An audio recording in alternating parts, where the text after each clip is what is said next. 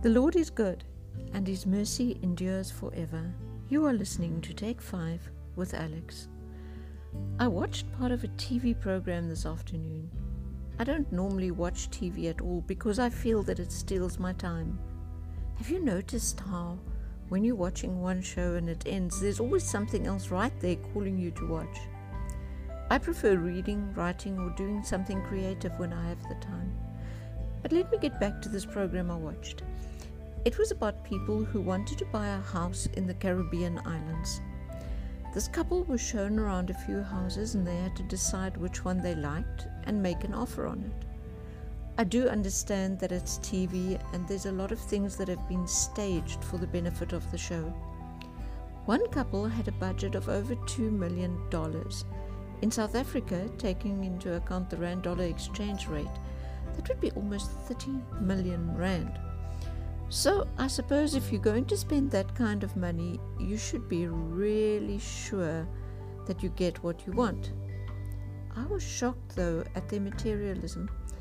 At one house, there was a strip of grass right next to the beach, and then the ocean lay beyond that. I thought it was really, really beautiful.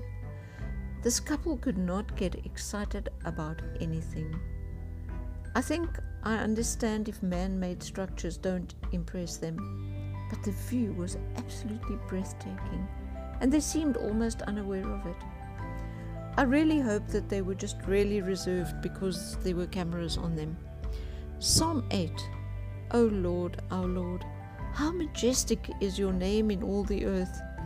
You have set your glory above the heavens. From the lips of children and infants you have ordained praise because of your enemies, to silence the foe and the avenger.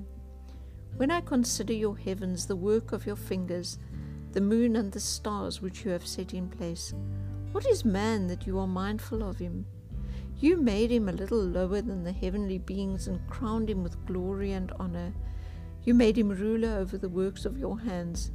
You put everything under his feet, all flocks and herds, and the beasts of the field, the birds of the air, and the fish of the sea, all that swim the paths of the sea. O Lord, our Lord, how majestic is your name in all the earth. We very definitely should be aware of the beauty of nature all around us. Sometimes we get so used to seeing a stunning view that we need someone from another place to point out to us what we forget to see. We should not just see with our eyes, but with our soul as well. We must appreciate what God has made in the place where we live. After all, we have been put in a place with a purpose. I grew up in the same area where I still live. We live in town now, but I grew up on a farm near the ocean, and I still love the beach and the water as much as I did when I was a child. I remember the trip to school every day, as if it were yesterday. For the first part of the journey of 12 kilometers, we had a view of the ocean with Bird Island in the distance. Every time we saw the island, we would remark on it. Then we had to travel through a natural forest, and there often were bushbuck, monkeys, and other smaller buck next to the road. They never became boring. I wonder if things seen through the eyes of a child are different. Is it that we become so rushed that we cease to see the wonders of God's creation? Or do we overcomplicate life to such an extent that we cannot see those things that are really important? Perhaps the rush after money and things that the world tell us are important crowd out the beauty of nature so much that we forget to stop and smell the roses. Psalm 24 verse 1. The earth is the Lord's, and everything in it, the world, and all who live in it. For he founded it upon the seas, and established it upon the waters. We don't have to move to the Caribbean to see beautiful views.